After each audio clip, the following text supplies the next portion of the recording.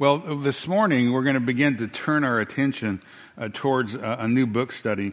Many of you asked me in the last few weeks or last few months where we're going after we finished John. And we finished John, obviously, late last fall, just before the Christmas break. And I told some of you that we're going to head towards the book of Hebrews. And I think Hebrews is going to be a very fine study for us.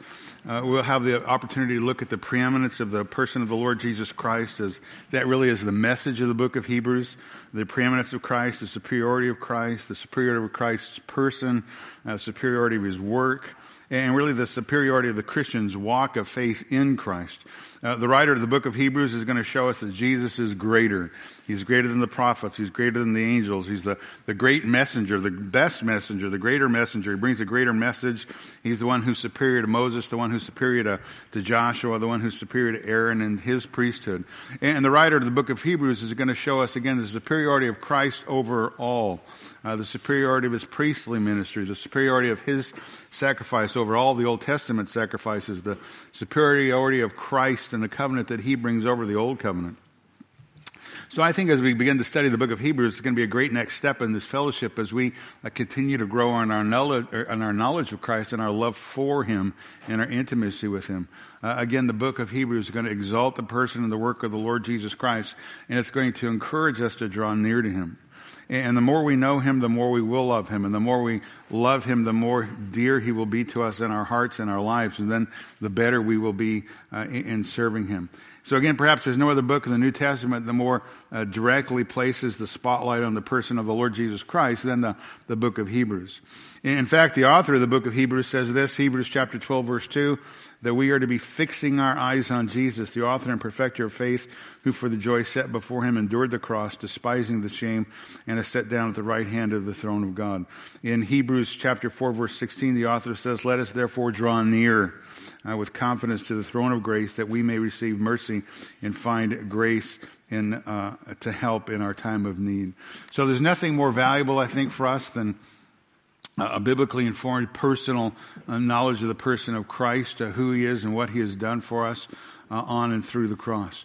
Paul puts it like this. He says in Philippians 3:8, he says, I count all things to be lost in view of the surpassing value of knowing Christ Jesus my Lord, for whom I have suffered the loss of all things, and count them but rubbish in order that I may gain Christ. So we all need a bigger and a greater vision of Christ. And really, Paul says we should give up everything to attain that, to achieve that. One writer puts it like this. He says, let go of status and reputation, worldly goods, earthly commerce, and everything else, but know Jesus Christ. He says, he is everything. If you have Christ and lose everything else, you still have all you need for time and eternity. If you gain the whole world without Christ, you have nothing. That's a good statement, right? Jesus Christ is who we need, and a greater vision of him. Now, when we come to the book of Hebrews, the author is writing to a group of Jewish individuals who are primarily converts to Christ. And I think that's really important for us to understand. There's no reference to Gentiles in the book. There's no problem between the Jews and the Gentiles mentioned in the book, or anything on that kind of a line reflected on or addressed in the book. And so it's vitally important that we understand the audience up front. The congregation, the audience is primarily, if not strictly, Jewish. And so this is a community or a congregation of Jewish believers. And most likely within that group, there are some who are obviously not. They're believers, they're unbelievers. In fact, there's basically three different groups I think the book addresses, the author of the book addresses. Group one would be Hebrew Christians who are true believers in the Lord Jesus Christ, who've come out of Judaism, from which they have been born and raised. It had been revealed to them the merits of the person of the Lord Jesus Christ and the new covenant, the merits of the new covenant, in contrast to the old covenant, under which they had so long lived and so long worshiped. And they have been born again, this group of people. They received the Lord Jesus Christ as their Messiah and their Savior. But this group, or in this congregation, they're facing some impending threats, some hostility and some persecution. So they're lacking a full confidence in the gospel. Therefore, some are being tempted to turn away from Christ and go back into Judaism. The second group that's being addressed here in the book of Hebrew are non-Christians. Those who have been intellectually convinced that Jesus is exactly who he claimed to be, yet they're unwilling to make a full commitment to him and by faith, right? They're in. We kind of, I get it, but they've not come all the way to Christ. Intellectually, but not all in with their life. They're really non-Christians. And then the third group, obviously, I think there's in this congregation are Jewish individuals who are not Christians whatsoever. They're unbelievers. They're not convinced whatsoever concerning the person of the Lord Jesus Christ. And as we get a little bit further into the study, I'm going to speak to this issue again, these through three groups in a greater detail, but not this morning. The author of the book of Hebrews knew that the only way for the reader to understand and to be firm, even to the point of death in their life, is to have a firm, proper biblical view of Jesus Christ and all of His glory. To understand that Jesus Christ is the fulfillment of all of the Old Testament pointed towards. Therefore, to stay focused on Christ and His person, that would give them the strength that they need to endure persecution, and again, to endure that persecution by faith. And again, we all need a greater vision of Christ. And I really believe this book's going to give us that.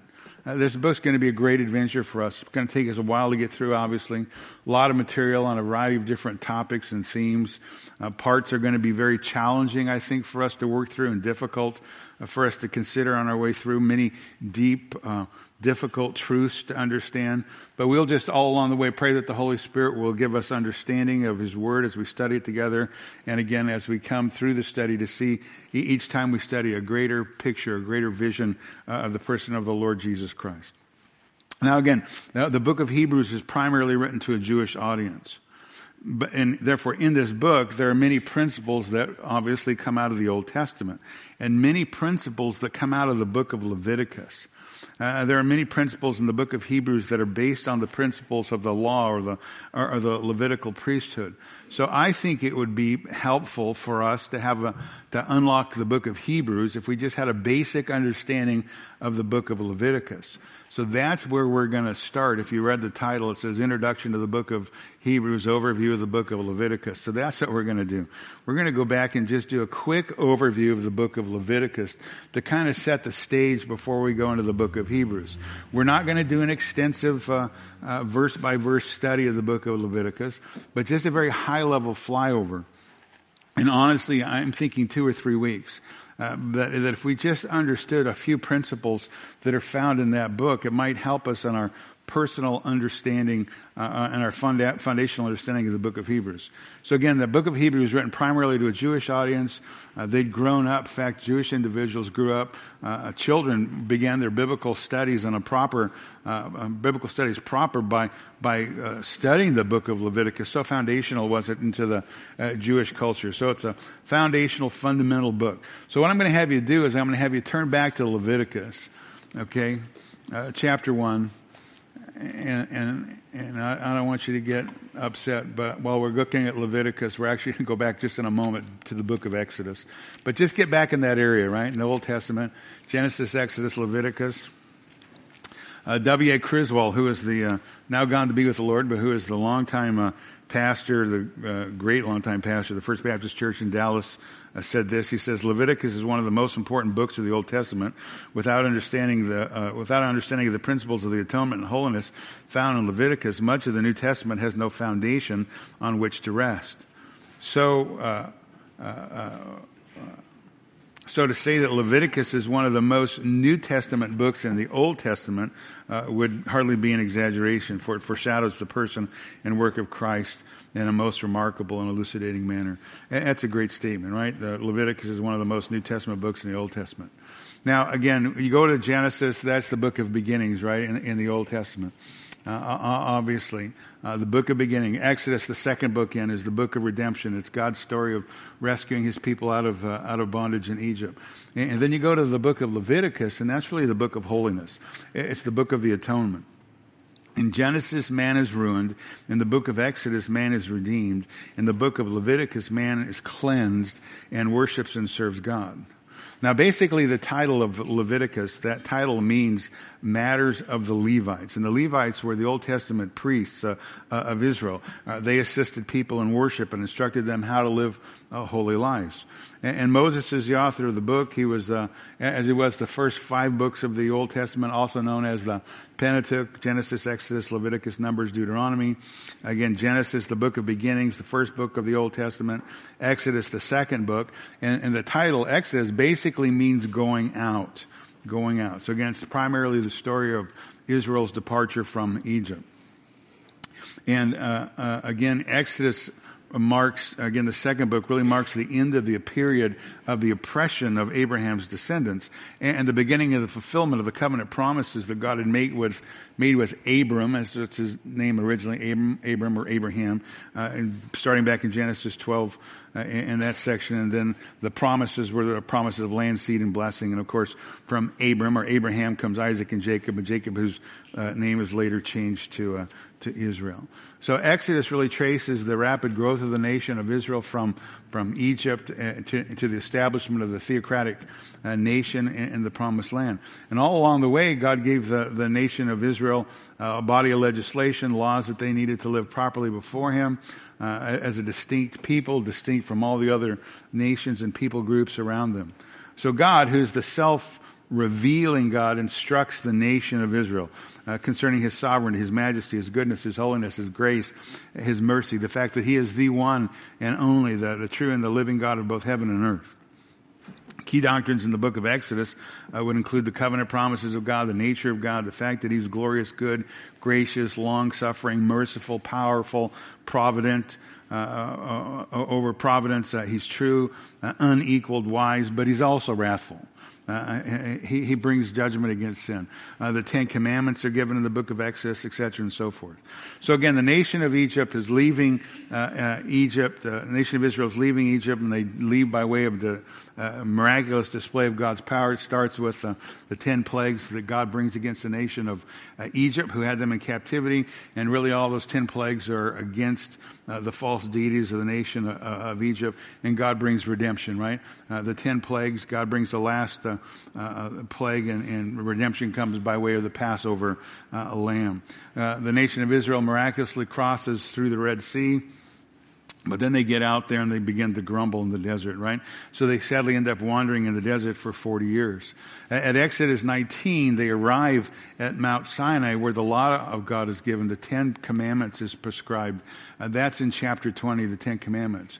And so what I want to do is just kind of jump in. I know I said we're going to Leviticus, but go back to Exodus 19, and let me just kind of pick up the story here a little bit. So this is kind of towards the end. Israel again is at the base of Mount Sinai. They're preparing. What are they preparing for? Well, they're preparing for God to show up. They're preparing for a visitation from God. And when God shows up, it's going to be an absolutely frightful and terrifying event. Exodus 19 verse 9. And the Lord said to Moses, "Behold, I shall come to you in a thick cloud, in order that the people may hear when I speak with you and may believe in you forever." Then Moses told the words of the people to the Lord. And the Lord also said to Moses, "Go to the people and consecrate them today and tomorrow, and let them wash their garments, and let them be ready for the third day. For on the third day the Lord will come down on Mount Sinai in the sight of all the people. And you shall set bounds for the people all around, saying, Beware that you do not go up onto the mountain or touch the border of it. Whoever touches the mountain shall surely be put to death." So again, the issue here is that God is holy. No man can come near God and live. No man can see or meet the living, holy God. And when God comes into man's presence, it is an absolutely terrifying event. Verse 13, "No hand shall touch him, but he shall surely be stoned or shot through, whether beast or man, he shall not live. When the ram's horn sounds a long blast, they shall come up to the mountain." Moses went down from the mountain to the people and consecrated the people, and they washed their garments and said to the people, "Be ready for the third day. Do not go near a woman." Verse 16, "So it came about on the third day when it was morning that there was thunder and lightning and flashes and a thick cloud upon the mountain and very loud trumpet sound. So all the people who were in the camp trembled.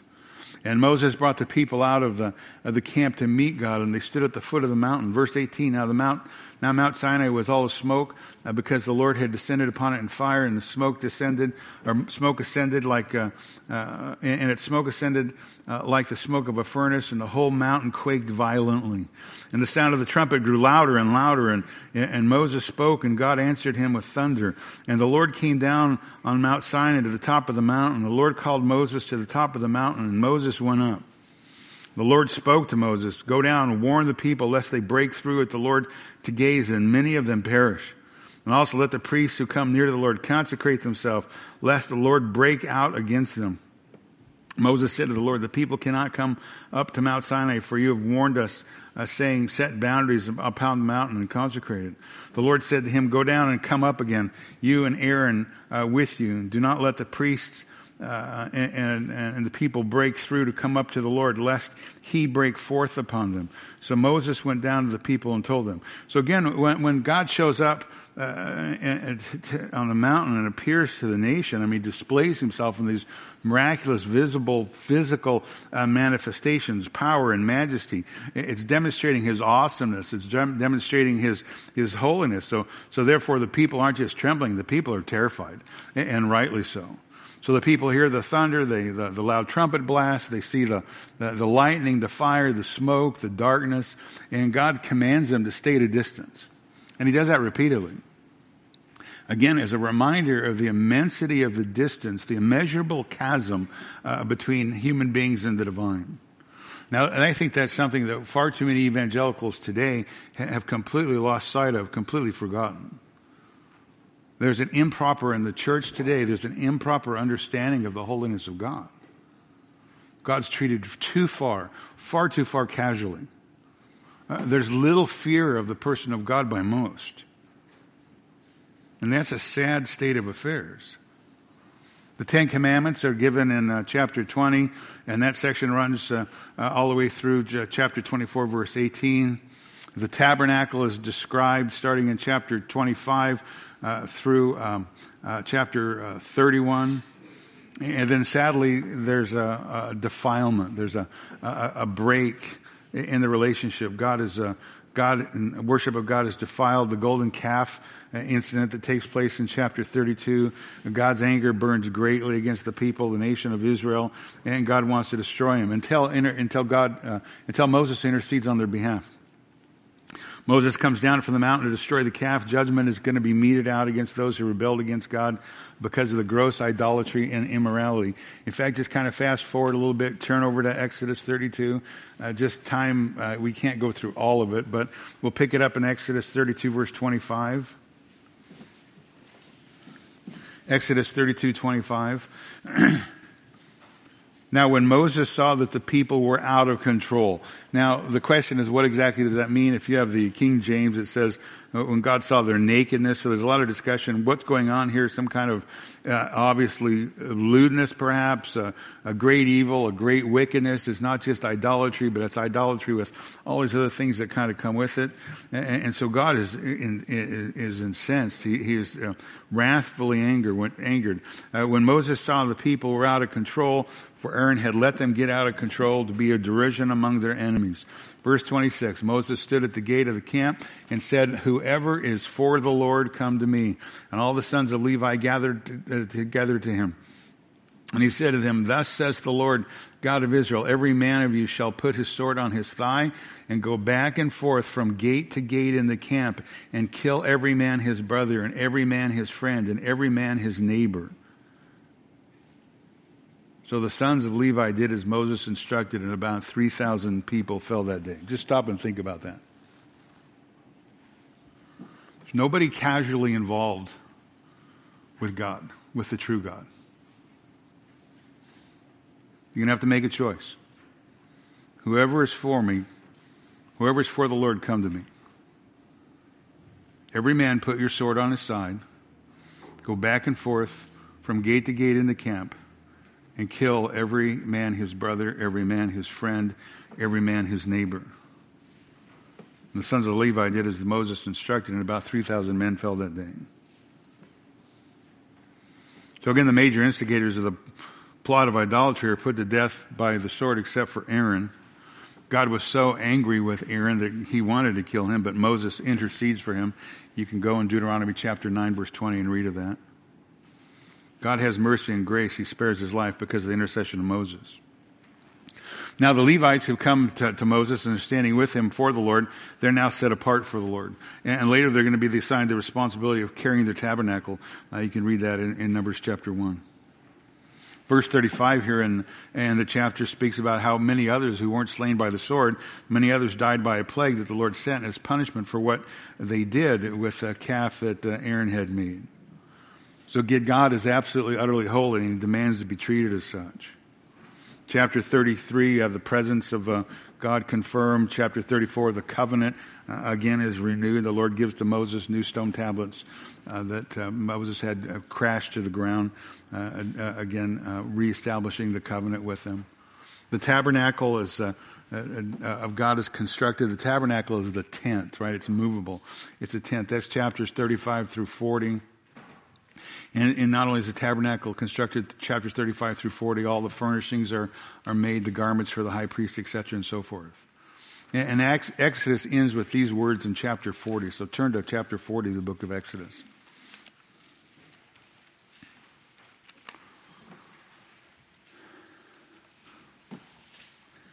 Verse 34. So after Moses had finished erecting the tabernacle according to God's command, probably about a year or so after the Exodus from Egypt, Exodus 40 verse 34, then the cloud covered the tent of meeting, and the glory of the Lord filled the tabernacle. And Moses was not able to enter the tent of meeting because the cloud had settled on it, and the glory of the Lord filled the tabernacle. And throughout all their journeys, wherever the cloud was taken up over the tabernacle, the sons of Israel would set out. But if the cloud was not taken up, then they did not set out until the day when it was taken up. Verse 38, for throughout all their journeys, the cloud of the Lord was on the tabernacle day and night. There was fire on it by night in the sight of all the house of Israel. The Lord is fulfilling the promise that he made back in chapter 29, verse 45. It says, I will dwell among the sons of Israel. I'll be their God. They will know that I am the Lord, their God, who brought them out of the land of Egypt, that I might dwell with them. Dwell among them, I'm the Lord their God. So the presence of the Lord is there at the tabernacle. Now the very next verse in the text after Exodus 40 verse 38 is Leviticus chapter 1 verse 1. Then the Lord called to Moses and spoke to him from the tent of meeting, saying, speak to the sons of Israel and say to them, and then a variety of different instructions are given.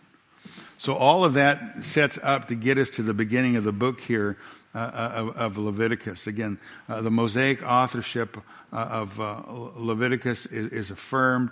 The divine inspiration of Leviticus is affirmed. It's attested to by the Lord Jesus Christ in the New Testament. And the book of Leviticus is referenced over 40 times in the New Testament. So that which flows from it in redemptive history and the revelation of God really is colored by everything that happens here in this book. And a knowledge of it, at least at some superficial level, I think would greatly contribute to an understanding, a comprehensive understanding of the entire message of the Bible as a whole. So what Leviticus teaches, what Leviticus establishes, is how sinful man can approach God. How sinful man can approach a holy God. How can the nation of Israel live in fellowship with this holy God? And what does God demand by way of worship? Because the issue is that God sets the parameters for worship, not men. Again, contrary to popular modern opinion, we can't worship God any way we desire. We must worship God according to how He is revealed to men, that how He can be approached. So the dominant theme here in the book of Leviticus is going to be God and His holiness. And that's why we stopped and kind of jumped in before with that. We went to the book of Exodus and saw the terror of the Lord as He comes to Mount Sinai. And again, God is absolutely, utterly holy, and He must be treated as such. And men and women, and again, the nation of Israel in the context, must be taught the holiness of God. And when they come in contact with the true and the living God, they tremble. One commentator says this: Leviticus reveals to us, reveals this, the holiness of God, in three ways. First, in the sacrificial system, what's insisted that without the shedding of blood, there's no forgiveness. thus pressing on the most obtuse or dull of conscience the seriousness of sin. Secondly, the precepts of the law, which insisted that one divinely revealed standard for character and conduct. And then third, the penalties attaching to the violations of the law, which sternly proclaim the inflexibility of divine holiness. God is going to be treated as holy, period. God is going to be treated as holy. And God is going to be approached on his terms, not ours. So the dominant theme of the book of Leviticus is God's holiness. And that is a theme that is expressed obviously everywhere through the book of Hebrews. And all the Jews knew that. All the Jews in this congregation, all the Jews just in life, they knew that God is holy. And they knew that it is a dangerous thing to approach God. Exodus 33 verse 20 says, no man can see God and live. Now again, as I just said a moment ago, sadly in our day, there's an over-familiarity with the person of God, which is not biblical. And the more we work our way through the text, the more we talk about this, and the more we will talk about this issue of the holiness of God. And I'm going to address this issue, Lord willing, next week, and try to come to an understanding based on what we do today and based on what we look at next week and the Lord willing the following week. With the issue of the holiness of God is something that is so extreme that man cannot overcome that on his own. The holiness of God is such an issue, man can't overcome it on his own. So again, under the Old Covenant, the Old Testament system, not only could no man see God and live, no man could even approach him. No man could approach God, except one day a year. And that would be the Day of Atonement, or it's also called Yom Kippur. And then the high priest had the ability to go into the Holy of Holies, and then he had to go in there, and then he had to get out as soon as possible, under the terror of judgment. Again, this is almost like foreign language to us because we're so trivial with the person of God and his holiness. In the Christian culture, forget the world. You can only approach God one day a year. High priest goes in after he offers sacrifice for himself, goes in and gets out as soon as possible. Because it's such a dangerous thing to be in the presence of a holy God. So again, the major theme of the Old Testament or the Old Covenant was there's no natural way for a person to come near to God. There's no natural way for a personal nearness to God. And it's only God who establishes the opportunity, the way to come near to him, and he does that by way of covenant. He does it by way of grace. He does it only by his sovereign initiative. He is the one who establishes the pattern. He is the one who establishes the way for the nation of Israel and all men to have a special relationship with him. Again, in the context for the nation of Israel to have a special relationship with him so that he would be their God and they would be his people. They could have access to him if they obeyed. They would have access to him if they obeyed his word. If they sinned, that would interrupt their access. And since man was always, or man in general and always, and the nation of Israel was always sinning, there was always an interruption in the fellowship. So those are kind of background issues, just starting to get to the starting line here. There's a variety of ways to divide up the book of Leviticus, and men have done it over a variety of different fashions and ways. And I think for us, I think two major divisions would just be helpful to recognize, because we're not doing an in-depth study here, but just chapter 1 through 16 are the laws explaining how to have personal access to God. The laws explaining chapters 1 through 16 just to have an explanation of how to have personal access to God. So that's what's in those chapters. And then you get chapters 17 through 27 detail how to live spiritually acceptable lives, how to live in holiness, how to walk of obedience. Now, within those two divisions, in that first division, you have the sacrificial system in the first 7 chapters. And in the first 7 chapters, there's 5 major sacrifices. There's the burnt offerings, the grain offerings, peace offerings, sin offerings, and then trespass offerings, or sometimes it's known as guilt offerings. And we're going to work our way very quickly in a high-level way through those here just in a moment. So I'm just going to give you a little bit of overview of the book. In chapter 6 through chapter 6, verse 8 through chapter 7, verse 38, you have some regulations regarding the priesthood and the offerings associated with them. Chapter 8 through 10, you have the beginning of the ministry of the priesthood. You have the ordination of Aaron and his sons. You have the first sacrifices. And then you have this tragic situation that happens in chapter 10, which is the execution of Nadab and Abihu. And I think we'll get to that next week, Lord willing. And then you have the laws of purification. That's chapters 15 through, or chapter 11 through 15, that deal with a variety of different situations of uncleanness. In chapter 16, you have a very important chapter. It's on the Day of Atonement. And we'll spend some time there. The Day of Atonement, I think, placed in a very prominent place in the book of Leviticus. It's kind of right there in the center. This is the reason for the Levitical sacrificial system. The sacrificial system teaches that sin requires atonement. And sin cannot be covered by good works. Sin requires atonement. The wages of sin is death. And the price is too high for a man to pay.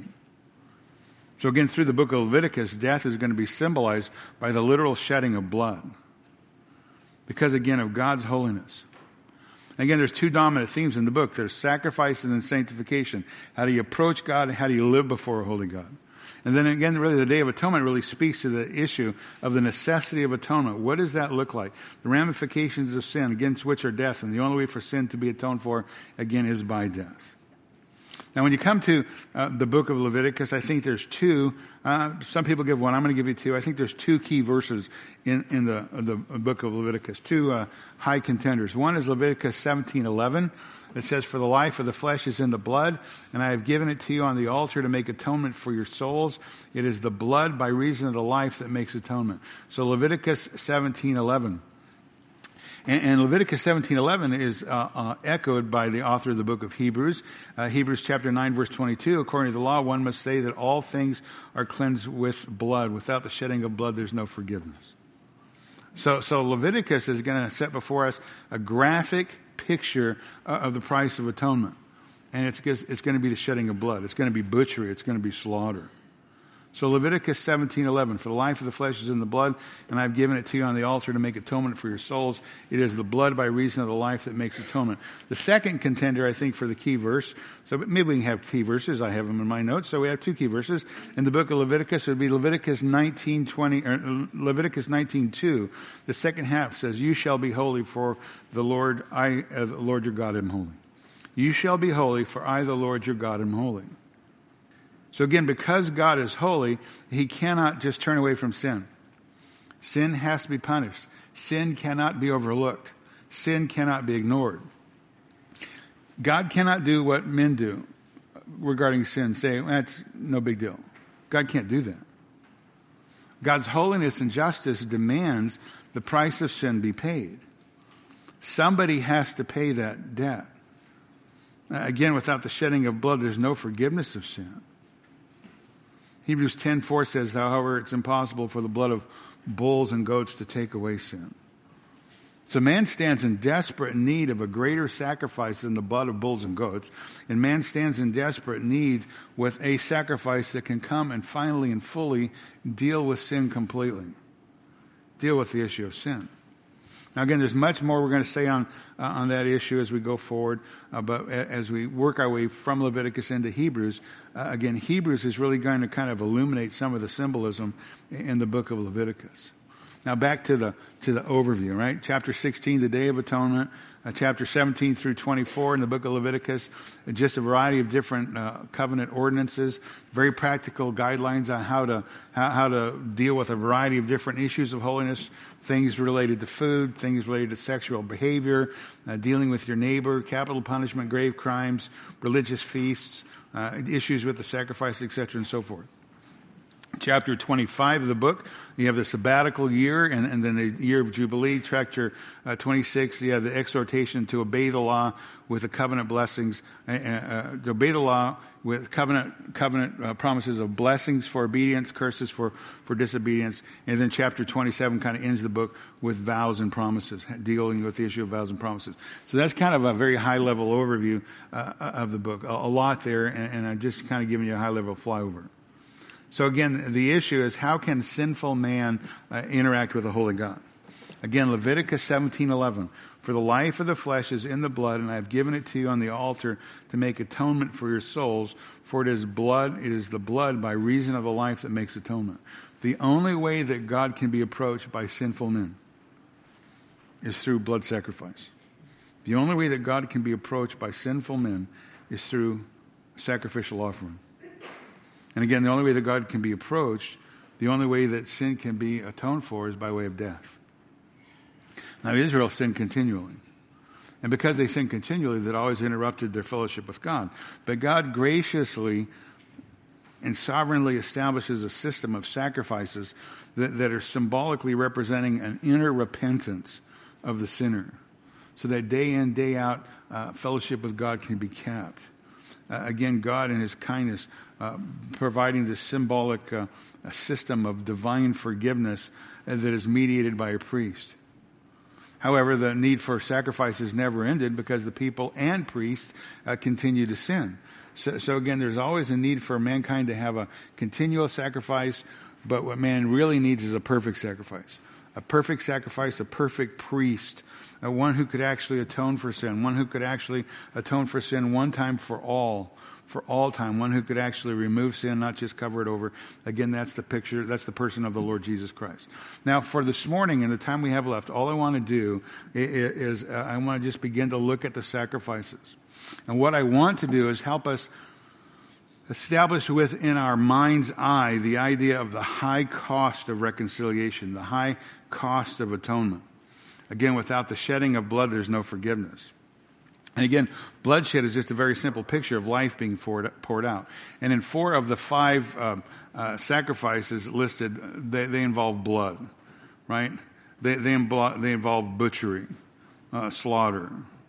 The high cost to deal with sin is great. It's labor intensive.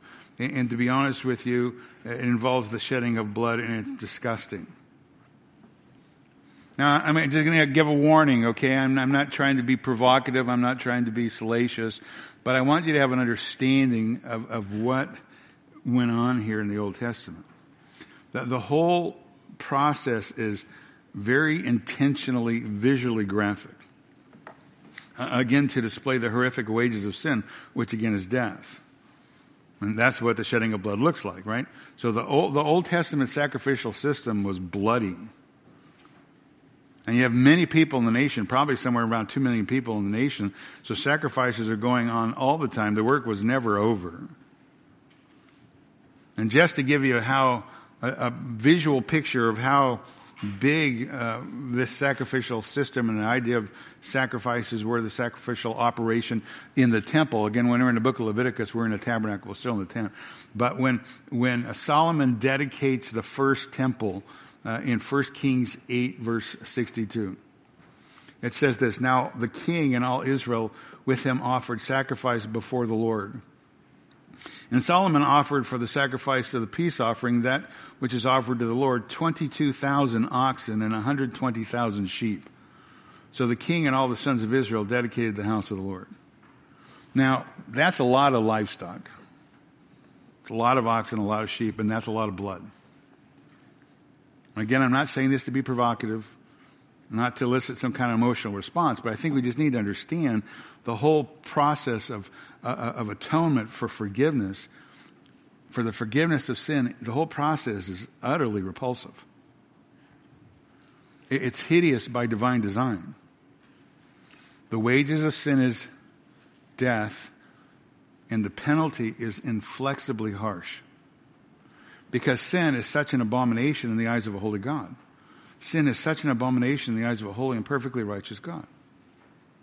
So I did a little bit of research. And I thought, well, how much blood are we talking about? How much blood does man have? How many pints of blood does man have? Now, the average human, as I read this week, the average human has somewhere between about 10 to 12 pints of blood. Since nobody deals with pints anymore, I thought I'd do a little bit of research, and so you got 8 pints in a gallon. Right, so that's 10 to 12 pints. That's about a gallon and a half of blood. Most animals, somewhere between 3 to 5 pints, so about a half gallon. Large cows, bulls, have somewhere, researchers say, between 10 to 12 gallons of blood or more. Sheep have about 2 gallons. So if you just consider the amount of blood that was shed by the 22,000 oxen, the volume is staggering. And I don't know if anybody else's minds think like this, but I go, well, what does that look like? So I'm not even going to include the sheep, but 22,000 times 10, it's 220,000 gallons of blood. Your average backyard swimming pool, which is 12 foot across and about 4 foot deep, is about 3,400 gallons. So we're talking about 65 backyard summer swimming pools filled with blood just in this one sacrifice, just considering the oxen, not even looking at the sheep. Staggering. None of the blood that was shed was thrown away. It was all collected. It was all used and splashed, literally thrown around the altar. So everything's covered in blood. So just think about that. Just get the visual picture of all the work, all the logistics, all the sacrifices, all the blood, the ashes from the animal that always have to be dealt with, the whole thing cleaned up. The whole system is labor intensive. It's nonstop hard work. And again, in the tabernacle, we're out here in the desert. We're not in air conditioning. It's hot.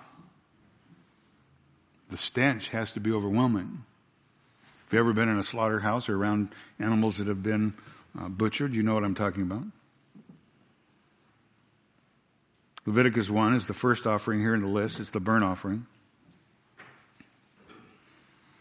And again, I think as you just look at it, you're going to see that with just a very little bit of imagination that our modern worship services are pretty dull and tame compared to this one. Compared to the ancient worship services. Because these worshipers here in the book of Leviticus, they don't just come and sit and listen to the minister and sing a few songs. They're actively involved in the worship. Look at Leviticus 1 verse 1. Then the Lord called to Moses and spoke to him from the tent of meeting, saying, "Speak to the sons of Israel and say to them, when any of you brings an offering to the Lord, you shall bring your offering of animals from the herd or the flock." So again, the herd would be bulls, right? Bulls that they're most valuable in the ecosystem, if you will, of sacrificial animals. Somebody who had brought a bull would be somebody of means financially. The average worshiper would probably bring a sheep. They're not as expensive. And if you're very poor, then you just bring a bird. Verse 3. If his offering is a burnt offering from the herd, he shall offer it male without defect. He shall offer it in the doorway of the tent of meeting, that he may be acceptable before the Lord. So again, the animal has to be perfect. It has to be without defect. Signifying again the need of a perfect sacrifice. Obviously foreshadowing the person of Jesus Christ, the one who offers himself up without blemish to God, Hebrews 9:14. Hebrews 7 verse 26. For it was fitting that we should have such a high priest, holy, innocent, undefiled, separated from sinners, and exalted above the heavens. Verse 4 in Leviticus. And he, that's the worshiper, he shall lay his hand, lay his hand on the head of the burnt offering, that it may be accepted for him to make atonement on his behalf. So what happens is the worshiper comes and he puts his hand on the head of the burnt offering, the bull, as a symbolic way of confessing sin and then symbolically transferring his sin to that animal. So it's a symbolic transfer of it's an admission of sin and a symbolic transferring of sin from the worshiper to the animal, indicating that the animal was now going to be the substitute for the offer. So the animal is going to die in place of the one who's presenting the offering. The animal is going to die in the place of the worshiper. And the animal is going to receive the death penalty because of the sin of the one who's offering it up. Verse 5. And he, it's again the offerer, the worshiper, shall slay the young bull before the Lord. So again, the worshiper is deeply involved in the worship service. The worshiper, has the responsibility to slaughter the animal, apparently by cutting its throat in a fashion that allows the blood to be collected in a basin.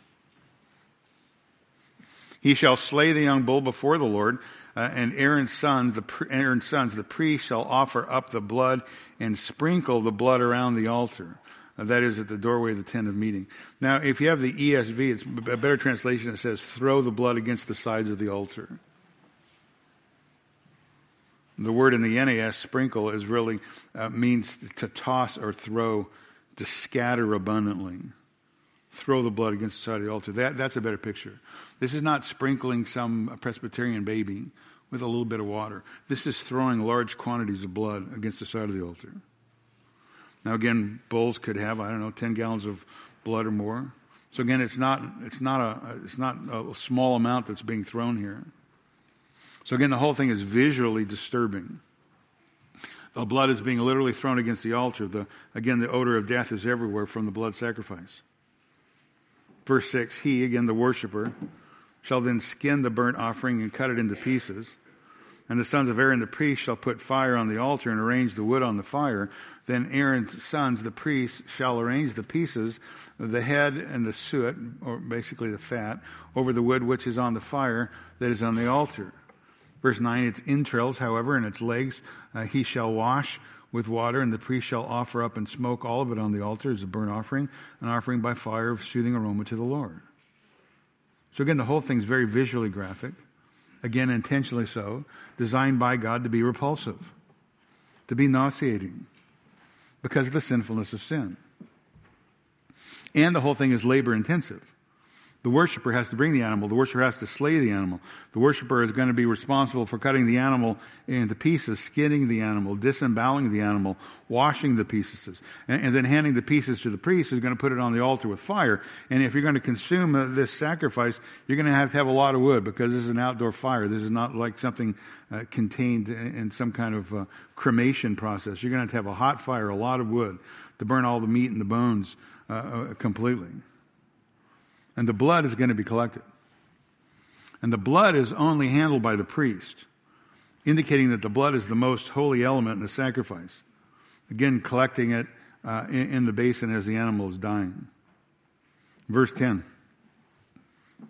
But if his offering is from the flock of the sheep or the goats for a burnt offering, now this is what the average middle class, if I can use that word, middle class Israeli or Jewish individual would offer, right? Can't afford a bull, so they'd bring a sheep or something from the flock. He shall offer it male without defect. Again, perfect sacrifice. And then he shall slay it on the side of the altar northward before the Lord, and Aaron's son, the priest, shall sprinkle. Again, it's really throw the blood around the altar. And again, smaller animals, perhaps about 2 gallons of blood. Verse 12, he shall cut it into pieces with its head and suet, and the priest shall arrange them on the wood which is on the fire, which is on the fire that is on the altar. The entrails, however, and the legs he shall wash with water, and the priest shall offer all of it and offer it up in smoke on the altar, and it is to be a burnt offering, an offering by fire, a soothing aroma to the Lord. Verse 14, you have somebody who's of lower income, somebody who is poor. Verse 14, but if his offering to the Lord is a burnt offering of birds, then he shall bring the offering from a turtle dove or a young pigeon, which are just pictures of harmless animals. Verse 15, and the priest shall bring it to the altar and wring off its head. Now, if you grew up in the country or on a farm or with your grandma when you were a young kid, and she said, we're having chicken for dinner, you understand exactly the picture here. I remember that very well as a young boy. Grandma said, we're having chicken. She's not talking about Kentucky Fried. Priest shall bring it to the altar and wring off its head. The priest shall bring off its head and offer it up and smoke on the altar, and its blood is to be drained out on the side of the altar. Verse 16, he shall also take away the crop. The crop is basically part of the digestive system, the gullet. It's the place where birds, they eat seed and stuff like that.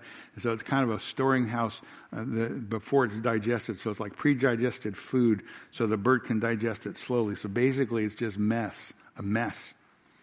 With its feathers, and cast it beside the altar eastward to the place of the ashes. Verse 17, then he shall tear it by its wings, but shall not sever it. So the birds aren't to be cut. They're literally ripped apart, wing from wing. And the priest shall offer it up on the smoke on the altar, and the wood which is on the fire, and the burnt offering, and the offering by fire is a soothing aroma to the Lord.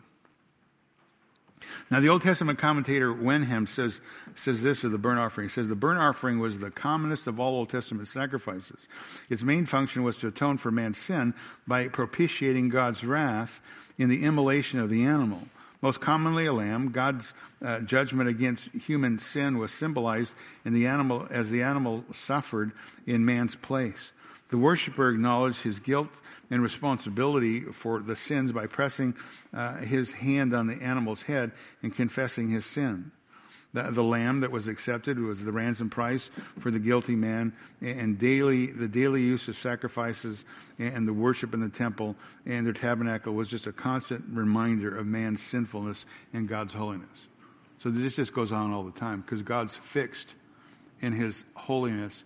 Man is fixed in his sin. So sacrifices are always going on. Now the burnt offering was a voluntary offering, or meaning it was something you wanted to do to get near to God, to propitiate for sin in general. Again, the burnt offering signifies dedication, consecration, devotion to God. Again, it was known as the whole burnt offering. And everything is being offered up to God here on this sacrifice. And nobody keeps any of it. Some writers would say perhaps the hide in this offering is kept for the priest to sell and make money at. But all of the meat, everything else is going up in the smoke. So the smoke is symbolically rising up to God as the offering. And again, many see it as a symbolism of the person of Christ. The Christ giving himself for us in total. Galatians 1:4, speaking of Christ, he gave himself for our sins that he might deliver us out of this present evil age according to the will of God our Father. Galatians 2:20, I've been crucified with Christ. It is no longer I who live, but Christ who lives in me. In the life which I now live in the flesh, I live by faith in the Son of God who loved me. And here it is, and delivered himself up for me. Titus 2:13, God our Savior, our God and Savior Jesus Christ, who gave himself up for us, so that he might redeem us from every lawless deed. So it's a picture of Christ, complete devotion of the person of Christ. And repeatedly through this sacrifice, you'll see the burnt offering. It was an offering by fire of a soothing aroma to the Lord, or a pleasing aroma to the Lord, a sweet savor unto the Lord. You read that also in the New Testament as a reference to Christ. Ephesians 5:2, walk in love just as Christ also loved you and gave himself up for us, an offering, a sacrifice of God as a fragrant aroma.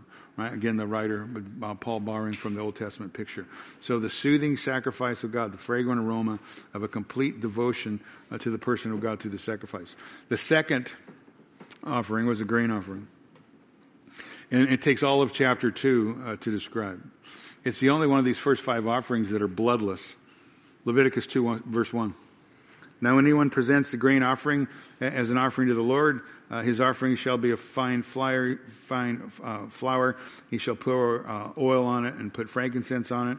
He shall then bring it to the sons of Aaron, the priest, and they shall take from it a handful of fine flour of its oil and all its frankincense. And the priest shall offer up in smoke. Shall offer it up in smoke as a memorial portion on the altar, an offering by fire and soothing aroma to the Lord. And the remainder of the grain offering belongs to Aaron and the sons. And the thing is most holy, the offering to the Lord by fire. Again, basically, they're going to make these little cakes of fine flour, going to mix it with oil, unleavened flour, and sprinkle it with oil and sprinkle it with some salt, and make these little cakes, these grain offerings offered to the Lord. Dropping down to verse 10 just to kind of pick it up a bit. The remainder of the grain offering belongs to Aaron, the sons, and the whole thing is holy, offering to the Lord by fire. So all the way through the chapter 2 is just the grain offering. So the grain offering is also voluntary. Another sweet savor offered to the Lord, sweet aroma. A grain offering accompanies the burnt offering often. It's a token of homage, a token of thanksgiving to God for his provision. And basically it's a ceremonial meal, making these little cakes, etc. and so forth. There's more instructions on it a little bit later on in chapter 6, dealing with the priest. We won't look there. But again, many would look at this picture of the grain offering, this as referring to the person of Christ, referring to his perfect humanity. It was always made, these little cakes were always made without leaven, because leaven always typifies a sin in the Old Testament. So without leaven, this talks about the sinlessness of the person of Jesus Christ. And some see the oil that's mixed in as perhaps emblematic of the presence of the Holy Spirit. I don't know, it could be just because they didn't have butter like we have today, and they're trying to mix the whole thing together to make these little cakes. But there it is. Some see the connection between the grain offering and the person of Christ, and all the statements we made that I am the bread of what? I'm the bread of life. I've come down from heaven. I'm the living bread. The bread of God that comes down out of heaven and gives life to the world. Bread of life, whoever comes to me shall not hunger. So, et cetera and so forth. So perhaps a symbolic reference to the person of Christ as the living bread that is going to come. The third offering is the peace offering. Now we're back to blood sacrifices. And the peace offering represents or symbolizes our reconciliation with God. Romans chapter 5 verse 1, therefore having been justified by faith, we have what? Peace, right? Peace with God through our Lord Jesus Christ. So you go to Leviticus 3 verse 1 and it's the same thing. It's just more of the same thing. More slaughter, more shedding of blood. Again, all of it's a picture of Christ that is going to be sacrificed. The sacrifice has to be without blemish, without defect. More blood is thrown on the altar, and the worshiper himself is the one who slays the animal. Leviticus 3:1. Now, if his offering is a sacrifice of peace offering, he is to go and offer it out of the herd, whether male or female. He shall offer it without defect before the Lord, and he shall lay his hands on the head of the offering and slay it in the doorway of the tent of meeting. And Aaron's sons, the priest, shall sprinkle or throw the blood around the altar, and from the sacrifice of the peace offerings he shall present an offering by fire to the Lord. The fat that covers the entrails and all the fat that is on the entrails, the two kidneys and the fat that is on them, which is on the loins and the lobe of the liver, he shall remove the kidneys, and the Aaron's son will put it on the smoke of the altar as a burnt offering, which is on the wood that is on fire, and is an offering of fire, a soothing aroma to the Lord. So it just goes on. All over the end of the chapter, verse 17. So again, more instructions are coming. Instructions for sacrificing a lamb. Again, an unblemished lamb. More details, more slaughter, more blood. The peace offering. So basically here it's the fat that is being offered back to God. Again, it's known as a voluntary offering, a sweet savor aroma to God, presented by the offer as a way to express a desire for peace between the man and God. Fellowship between the offer and God. Again, foreshadowing the peace that the Lord Jesus Christ is going to bring to men ultimately. The fourth offering is the sin offering. This one's compulsory. This one is not voluntary. It's mandatory. It's a non-sweet savor, non-sweet aroma. And the purpose is to atone for sin. Sin committed, listen, unknowingly. Sin committed unknowingly. Verse 1 of chapter 4. Then the Lord spoke to Moses, saying, speak to the sons of Israel, saying, if a person sins unintentionally, any of these things which the Lord has commanded not to be done, and commits any of them, if the anointed priest sins as to bring guilt on the people, let him offer to the Lord a bull without defect as a sin offering for the sin he has committed. He shall bring the bull into the doorway of the tent of meeting before the Lord, and shall lay his hands on the head of the bull. Shall slay the bull before the Lord. The anointed priest is to take some of the blood of the bull and bring it to the tent of meeting, and the priest shall dip his finger in the blood and sprinkle some of the blood 7 times before the Lord in front of the veil of the sanctuary. The priest shall also put some of the blood on the horns of the altar, the fragrance of incense, which is before the Lord in the tent of meeting, and all the blood of the bull he shall pour out in the base of the altar of burnt offering, which is in the doorway of the tent of meeting. He shall remove from it the fat of the bull, of the sin offering, and the fat that covers the entrails, and the fat which is on the entrails, and the 2 kidneys, the fat is on them, which is on the loins, and the lobe of the liver, which he shall remove, and the kidneys, and just as he removed it from the ox of the sacrifice of the peace offering, and the priest is to offer them up and smoke on the altar and burn offerings. Right? I mean, this goes on, right? On and on. This is for unintentional sin. It's a sin offering for unintentional sin. Say what? So what? Because there's no sacrifice for intentional sin. Again, how often do we think in our mind, it's okay if I do that because the blood of the Lord Jesus just covered it? There's no Old Testament sacrifice for intentional sin. It's only unintentional. God's holy. He demands to be treated as such. Verse 11 says, the hide of the bull, all its flesh and head, its legs, its entrails, its refuse, all the rest of the bull is going to bring out to a clean place outside the camp where the ashes are poured out. Burn it on wood with fire where the ashes are poured out, it shall be burned, etc. and so forth. Again, all the way down through verse 35. Repeated commands, more slaughter, more blood. Now the command is to take the rest. This is a sin offering. The command is to take the rest of the bull outside the camp. It's repeated twice more in chapter 4. Again, it's a picture of Christ who suffers outside the gate of the city. Hebrews 13:11. The bodies of those animals whose blood is brought into the holy place by the high priest as an offering for sin are burned outside the camp. Therefore Jesus also, that he might sanctify the people through his own blood, suffered outside the gate. But again, all these blood sacrifices, all these animal sacrifices can never take away sin. Hebrews 10:4, it's impossible for the blood of bulls and goats to take away sin. All this sacrifice, all this blood, bulls and goats, is only a symbolic stopgap. It's only going to be the person of the Lord Jesus Christ, his one for all time sacrifice on the cross that can take away sin forever. And only for those who come to him by faith. So again, this sin offering is a mandatory offering. It's a picture of Christ. He who knew no sin was made sin for us. It's a picture of him suffering outside the gates of Jerusalem. Again, Hebrews 10:11. Every priest stands daily ministering and offering time after time the same sacrifices which can never take away sin. But he, having offered one sacrifice for sins for all time, sat down at the right hand of God, waiting from that time onward until his enemies made a footstool for his feet. For by one offering he has perfected for all time those who are sanctified. Speaking of the person of Jesus Christ. Perfect sacrifice, the greater sacrifice. Final sacrifice, it's in Leviticus 5. It's known as the trespass offering. Sometimes it's known as the guilt offering. Sin offering dealt with sin and guilt of accidental sin. The sin offering could be made by the priest or for individuals or for the whole congregation. But the guilt offering is limited to individuals who are guilty. And they confess that guilt. Leviticus 5:1, if a person sins after he hears the public adjuration to testify when he is a witness, whether he is seen or otherwise known, if he does not tell it, then he will bear his guilt. Or if a person touches any unclean thing, whether a carcass or an unclean beast, or carcass of unclean cattle, or carcass of unclean swarmy thing, through it, though it is hidden from him, he is unclean, then he will be guilty. Or if he touches human uncleanness, whatever sort of uncleanness may be, which he has become unclean and hidden from him, and then he comes to know it, he will be guilty. Or if a person swears thoughtlessly with his lips to do evil or to do good, whatever the matter, the man speaks thoughtlessly as an oath, and it is hidden from him, and then he comes to know it, he will be guilty of these things.